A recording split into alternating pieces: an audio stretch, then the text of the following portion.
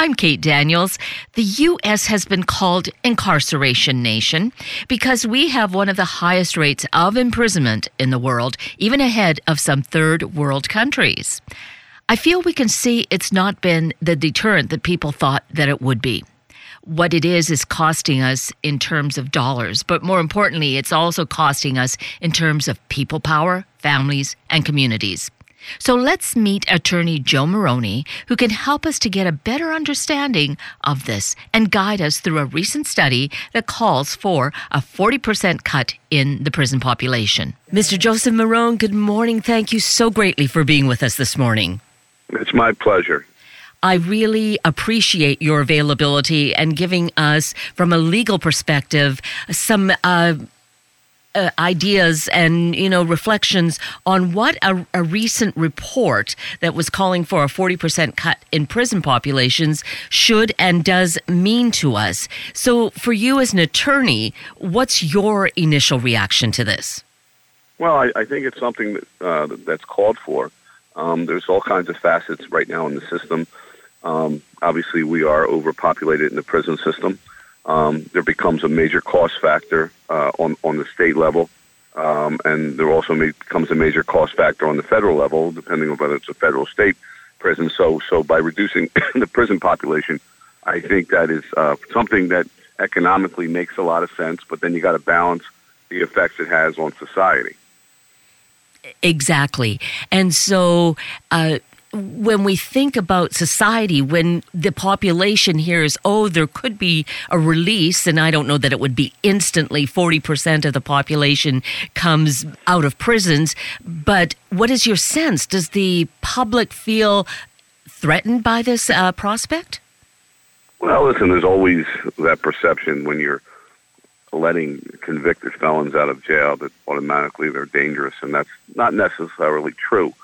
I think you have to do a balance and analyze, who you're letting out.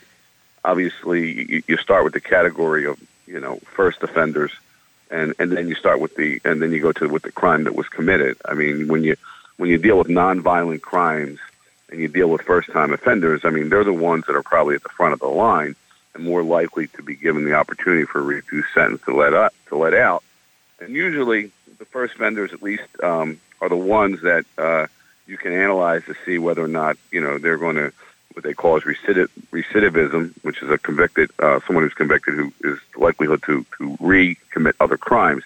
Now, if those individuals obviously show a pattern that they're going to lead a law-abiding life, obviously, then they're the ones that you're going to continue to want to stay with. I mean, violent criminals that are repeat offenders, they're the ones that would go on the bottom of the list, the ones that you would less likely want to let out or at least not want to reduce their sentence.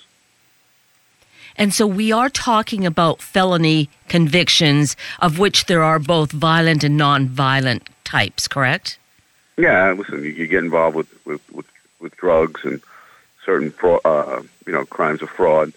They're all felonies versus, you get involved with violence, like assaults, assaults with a weapon, and ultimately you get involved with homicide. That's a whole different scenario. So, you have to, it's a balance. And I think what the system has to do is try to analyze, categorize the prison population and then, make choices from there. I mean, that would make most sense.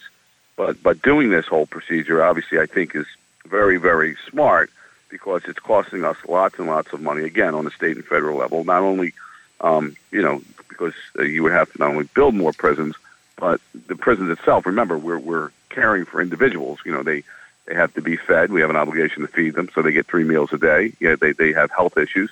And inmates with obviously longer sentences that are going to live the duration of their life in these prisons, they begin to have a lot of medical issues, and they need treatment, and they need all kinds of medical support, and the cost numbers are astronomical. So, that's the whole thought process in trying to figure out how to deal with these issues.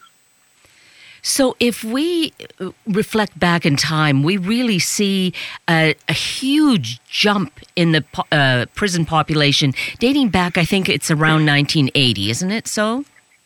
Yeah, I mean, what happened was, the government started passing these mandatory minimum sentences, especially when it came to drugs and certain violence. Crack cocaine became a big issue in our society, and these mandatory minimum sentences, 5, 10 years, sometimes life, for possessions of this drug, and possession was rampant.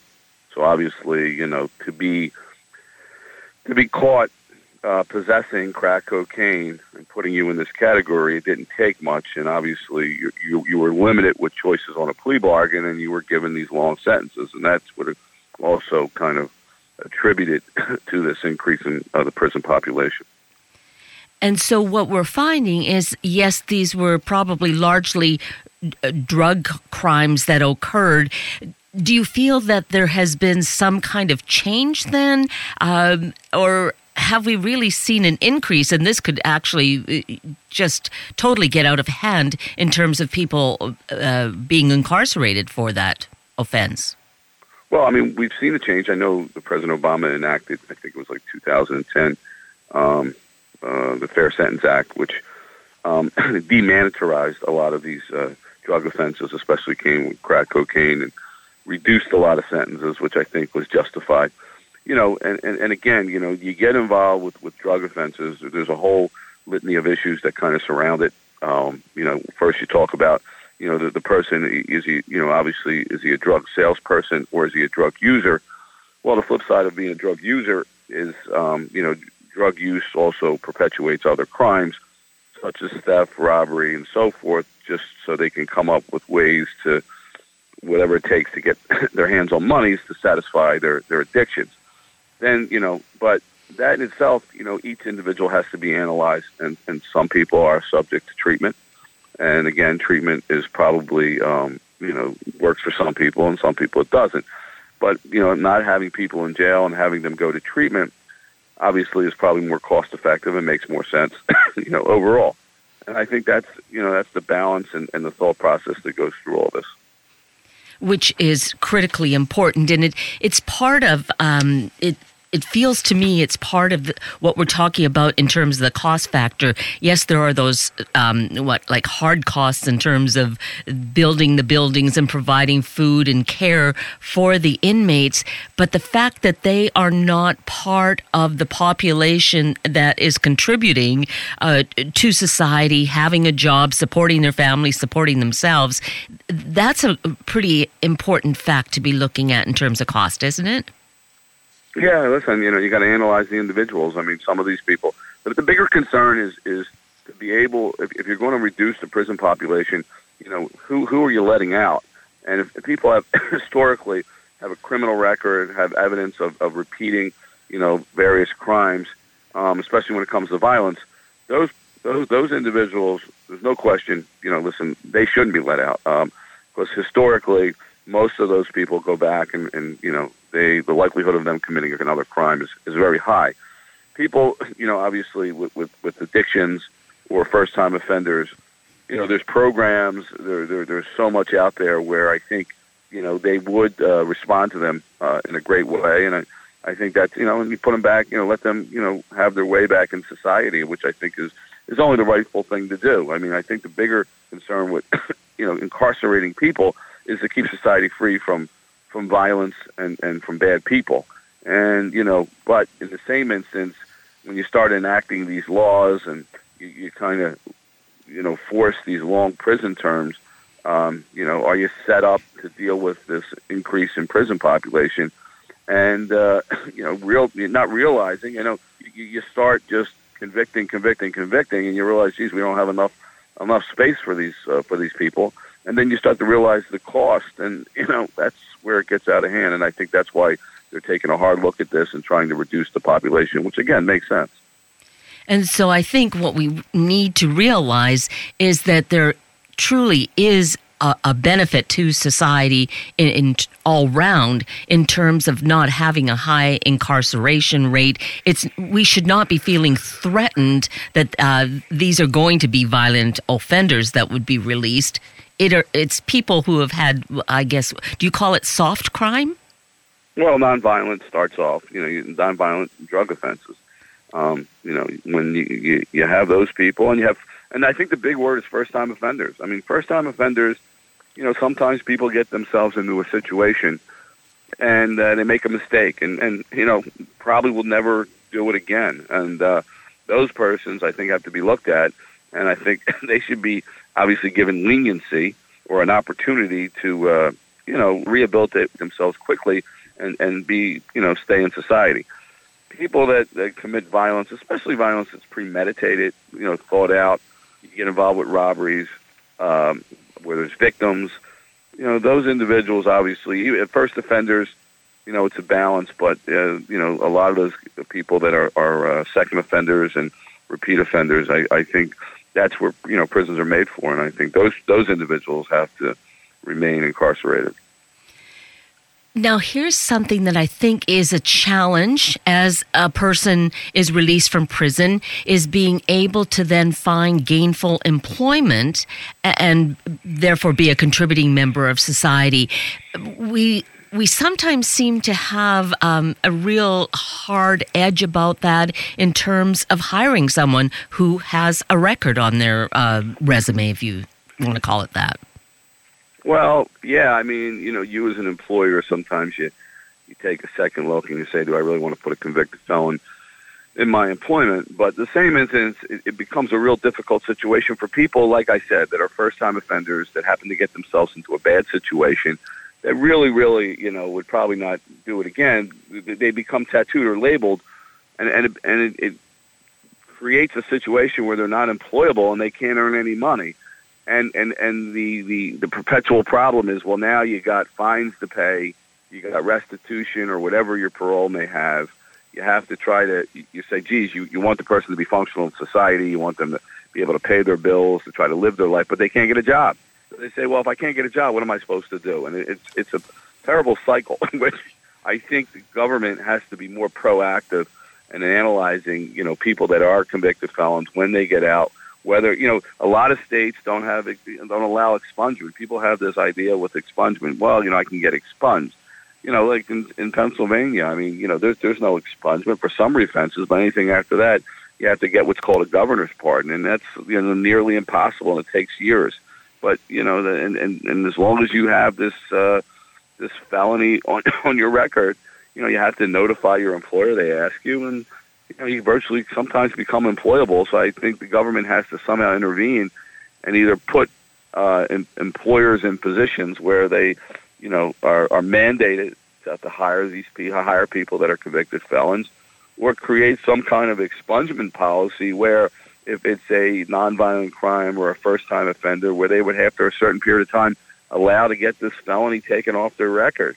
And I think that's important, because then if that happens, then that individual can, make themselves productive and, do important things and grow in society rather than going in reverse.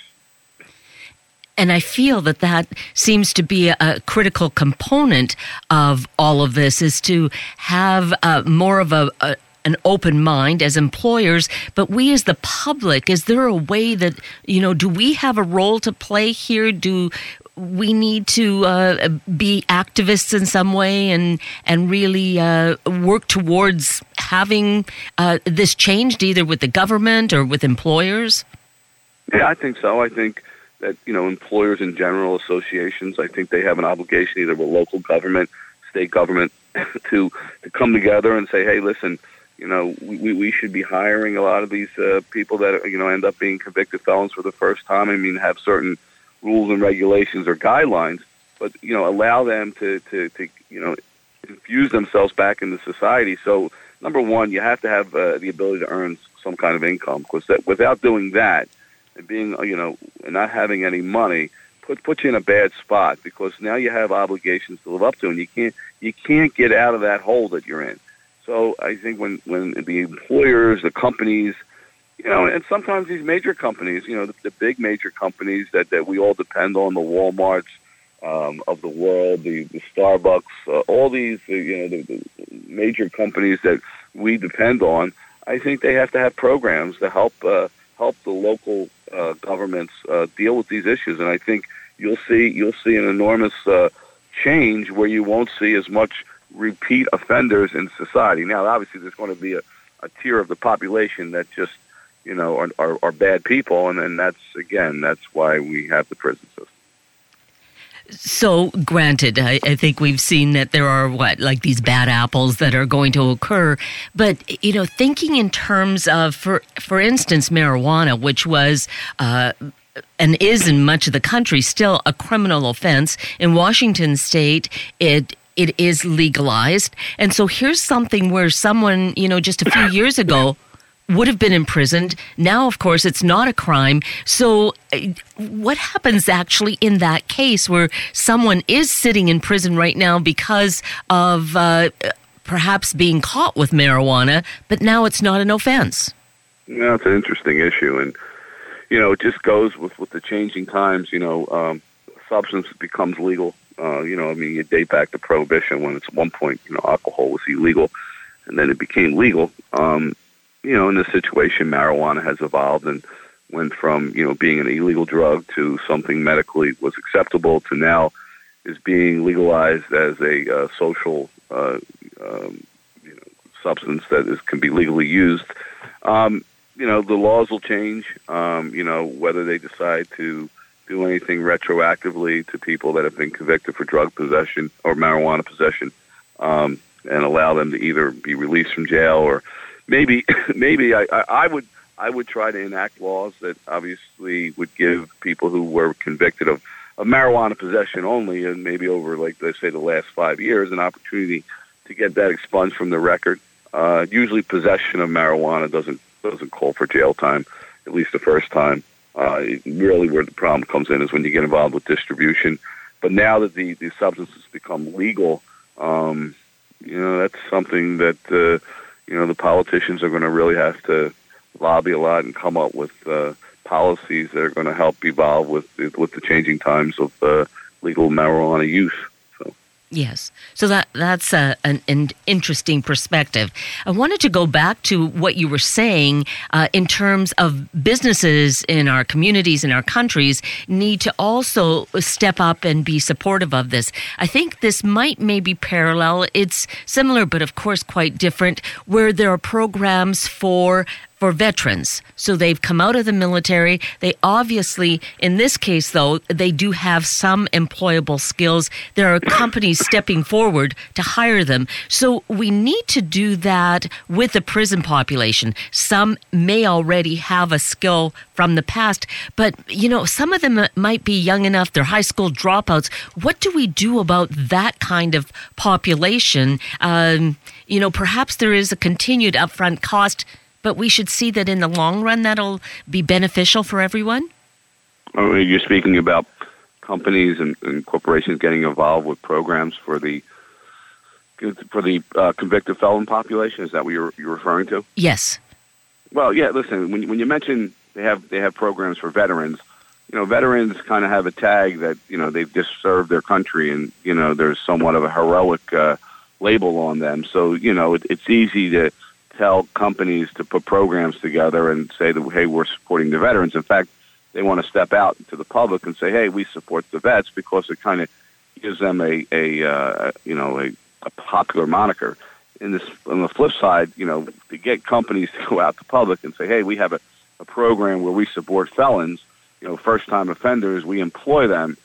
It's kind of a balance, because then you're going to have this part of the public that who have their good fortune haven't been involved in the criminal system, and may look down on them. And I think it takes a concerted effort politically, and with a large population of these companies have to come together, and programs have to be enacted. And I think I don't think the corporations are going to do it on their own, because they don't really want to. I think it's going to be more of a political effort. It's going to be an enactment by the state, but they're going to have to do something, because it is a problem where a lot of these first offenders, when either they have a conviction, they don't serve any time, but they still have a conviction, or they get out on a short jail sentence, it's very, very difficult for them to find a job. And some of these crimes, again, as I say, they may be minor in nature, or, again, even if they are felonies, nonviolent crimes, they're not expungible. So they remain on your record. And I've seen, people for the longest time find it very difficult to find jobs, and nobody really wants to help. And again, it starts with the government. The government has to change the laws, has to enact laws to make it easier for these people to deal with it. Yes. And I think that's where we just, as a society, need to have a broader opening in our minds towards this, is to not have a broad brushstroke against everyone with a felony conviction, is to really be able to take a case by case look at this and realize, how can you do you want this person to virtually rot in prison and we're paying for that? Or is there a way to use those monies to provide education and integrate them into society? Yeah, listen, I agree. And a lot of these, especially the young people that, people once they're 18, I mean, now they're treated as an adult, 18, 19, 20 years old, and they find themselves, they're immature, they make mistakes, and they get themselves into a situation, and next thing you know, they're charged with a crime for whatever reason, their own fault. And, sometimes it becomes insurmountable to get out of that problem. And if they had the help and the assistance to rehabilitate, to become employed, to inject themselves back into society, I think that a lot of those people would do great, because we've all made mistakes especially as young people. And in terms, some of it, so they are young people. They have perhaps been, high school dropouts, for instance. The prison situation doesn't provide education any longer, or at least it's my understanding in the past that was available and doesn't occur now. No, I mean, there's very limited resources in prisons. They try to make programs available. They're not the greatest. I don't think there's much focus or resources put into it. Prison is usually prison. You get incarcerated. And at that point, it just becomes a perpetual time to serve your time and to hopefully, get paroled out as soon as possible. It doesn't become a place where you can change your life for the better. It's very difficult. And so again, as an attorney, seeing it from, I think, a really different perspective, knowing the legal system, if you were able to, kind of have a magic wand, so to speak, and say, this is how we change that piece of it, what would you see happening when money is not even limited? Well, I think you have to look at the prison population as a whole. And you have to say to yourself, who can we let out? And I think you have to put the right people, the right parole people in there to analyze, each individual inmate or prisoner and say, hey, are these first-time offenders versus are these people repeat offenders? Are they violence, nonviolence? Is it drug possession versus are these people drug salespeople? And take a look at that and then begin to weed out the people that obviously come to the top of the list and get them back out into society, get them employed. Give them opportunities to rehabilitate. If they're drug addicts, which is a whole nother problem, I would spend the monies creating the better facilities that can treat addiction, because a lot of times facilities you have to pay out of your own pocket. Families don't have the money, and I think that would solve a lot of it immediately. And then I think you have to kind of revamp a lot of the laws as far as sentencing. And give opportunities for a lot of crimes where you would normally call for jail time, maybe probation, and give these individuals opportunities to kind of turn their life around. And then I think you have to lobby a lot of these state and local politicians. They have to change the laws as far as expungement. If you're convicted of a crime, having an opportunity for a period of time to get that taken off your record, that has to be enacted.